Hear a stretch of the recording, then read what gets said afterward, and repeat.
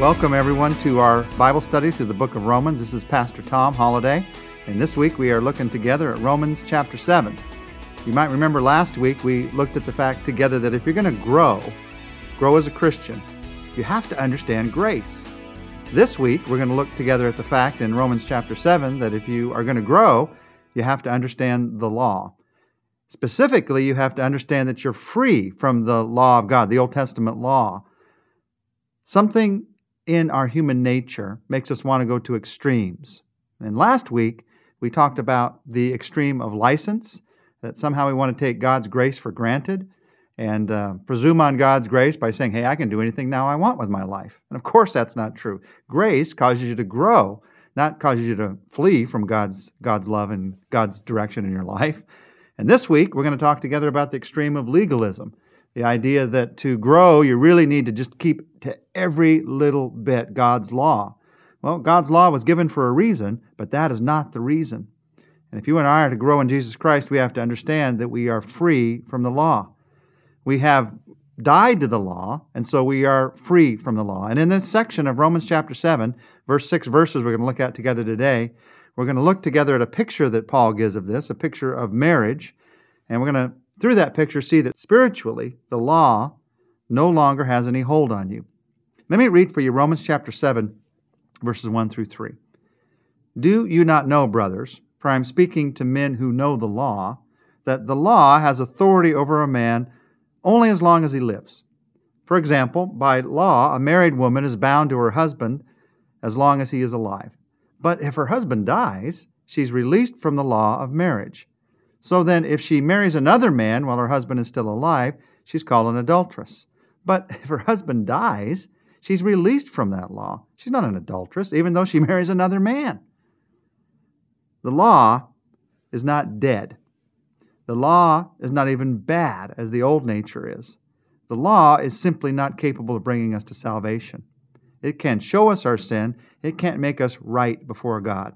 Now remember, we talked about a few weeks ago, the law is talking about the Old Testament law, the law about sacrifices and ceremonies and civil law and moral law contained in the Old Testament. And here, Paul reminds us that to grow in Christ, we have to realize that we're free from the law. What does it mean to be free from the law? It does not mean that we can just ignore the moral direction that God gives us in the Old Testament. Obviously, being free from the law doesn't mean that, well, now murder and adultery, they're just okay. Lying and stealing, no problem with those. To be free from the law, or to die to the law, as he talks about here, means that you no longer look to the law for salvation or for the power to grow as a believer. The law is powerless to save us or to grow us. When you depend on the law, you find yourself getting up day after day trying to pull yourself up by your own spiritual bootstraps, trying to find the power to do what is right in that which is powerless to give you the power to do what is right. It's a life where you feel that the burden's all on your shoulders, and that burden is too great for us to bear. Just repeat this phrase with me in your mind. Rules cannot produce growth. Say that again in your mind. Rules cannot produce growth. The entire book of Galatians is written to emphasize that truth for the believer. This entire chapter of Romans is written to emphasize that truth. Rules cannot produce growth. Rules can force us to behave in certain ways, especially if they come with enough reward or enough punishment. But they can't deepen our love or strengthen our relationships. The kind of growth that God is working to bring into our lives. If you're a parent and you give your children only rules, you never allow them to make a decision on their own until maybe they're out of college, are they going to be mature adults ready for life? Not a chance. Rules alone can either produce unthinking compliance or, more often, rebellion, but they can't produce growth. It takes something more than rules. It takes something in the heart. God wants us to grow in our relationship with Him, and rules cannot deepen relationships. The law does have a purpose. It has a purpose in our lives before we become believers. It shows us how far we are from God. But the law is not able to bring us near to God. Only Jesus Christ can do that. The law has a purpose in our lives now that we are believers. For those of you that are thinking, how does this work in my life now that I'm a believer? The law, now that we're believers, shows us the character and the goodness of God. We're going to talk about that in a couple of days. But it cannot bring us near to God. It cannot produce growth. The law was given, and we have died to the law, and there's a reason. We hear that in verse 4. In verse 4, Paul says, "So then, my brothers, you also died to the law, to the body of Christ, that you might belong to another, to him who was raised from the dead, in order that you might bear fruit to God." Did you hear in that verse 2 reasons that we've died to the law? 2 reasons that we're free from the law. 1, that we might belong to another, and 2, that we might bear fruit to God. Now, Paul is going on with this marriage illustration that he started with, and he's saying in a marriage, if one person dies and the other person remarries, they belong to another. There's a commitment to another. But there's also a new opportunity for fruitfulness in that marriage. Now, God said, be fruitful and multiply. The first thing you think of is children, but you also think of the kind of relationship that God wants in a marriage, the fruitfulness, the results that God wants to happen. What Paul is really doing here is painting this picture. It's a picture of the way we used to be when we were tied to keeping rules to produce growth, and the way that we are now, that we're tied to God's grace, freedom of God's grace. And he talks about that picture in verses 5 and 6 when he says, "For when we were controlled by the sinful nature, the sinful passions aroused by the law were at work in our bodies, so that we bore fruit for death.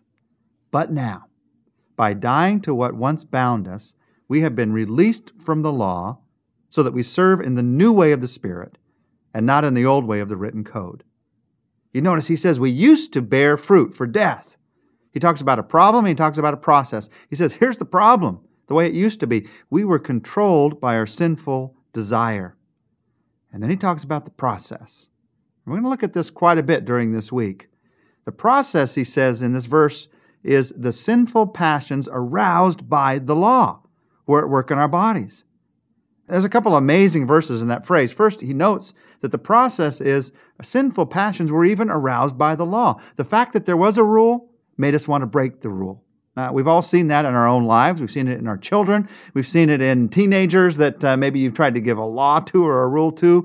We've seen it in every age, at every aspect of life. The truth is, the law often arouses a sinful passion in us. That's what Paul says here.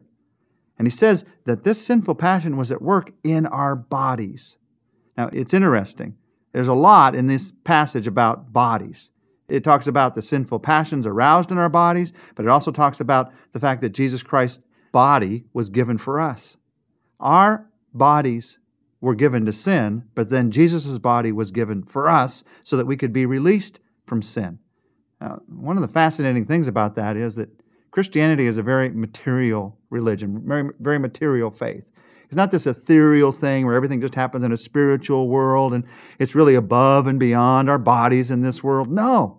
Sin happens in our bodies. I sin when I do something stupid, something dumb with this body, these hands, these eyes, these feet, this mind that God gave me. And Jesus dealt with that in his body, in a material, physical, real way. That's the reality of faith and the reality of the difference that Jesus Christ can make in our lives. The picture is we used to be that way. Problem, controlled by our sinful desires. Process, the sinful passions aroused by the law. That's what we used to be. But now, verse 6 starts. But now. Again and again, that phrase comes up in Romans. But now, dying to what once bound us, but now we're unbound. But now we have been released from the law. Now we are released. But now we serve in a new way of the Spirit. We are released to serve. We are unbound, and we are released to serve. Incredible verse about what God wants happening in my life and in your life right now. So let's talk to him about it. The Bible tells us that we've been released to serve. Let's pray about how you and I might serve him today. Just take a few minutes to say, Jesus Christ, thank you that you want me to live in a new way. Instead of living the way I used to, where sinful passions were aroused by rules, and I found myself always frustrated trying to do what I couldn't do in my own power. Thank you that because of what Jesus has done, I have been unbound. I have been released to serve. And so today, help me to serve in the new way by the Spirit, drawing on you for strength, looking to you for direction, And God, grateful to you for the power that you give. Lord, I don't want to serve to impress other people. I don't want to serve to work my way into heaven. I want to serve because you love me. And I want to serve because you've already given me the gift of heaven through my faith in your Son, Jesus Christ. And so today, out of that motivation, show me where to serve. In fact, right now, even bring to my mind who I can serve, where I can serve, how I can serve, to make a difference because of your love for me today.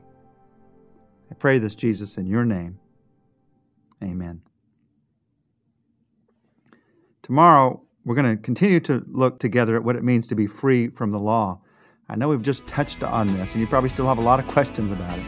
So we're going to go into this a little bit more deeply tomorrow as we continue in our look together through Romans chapter 7.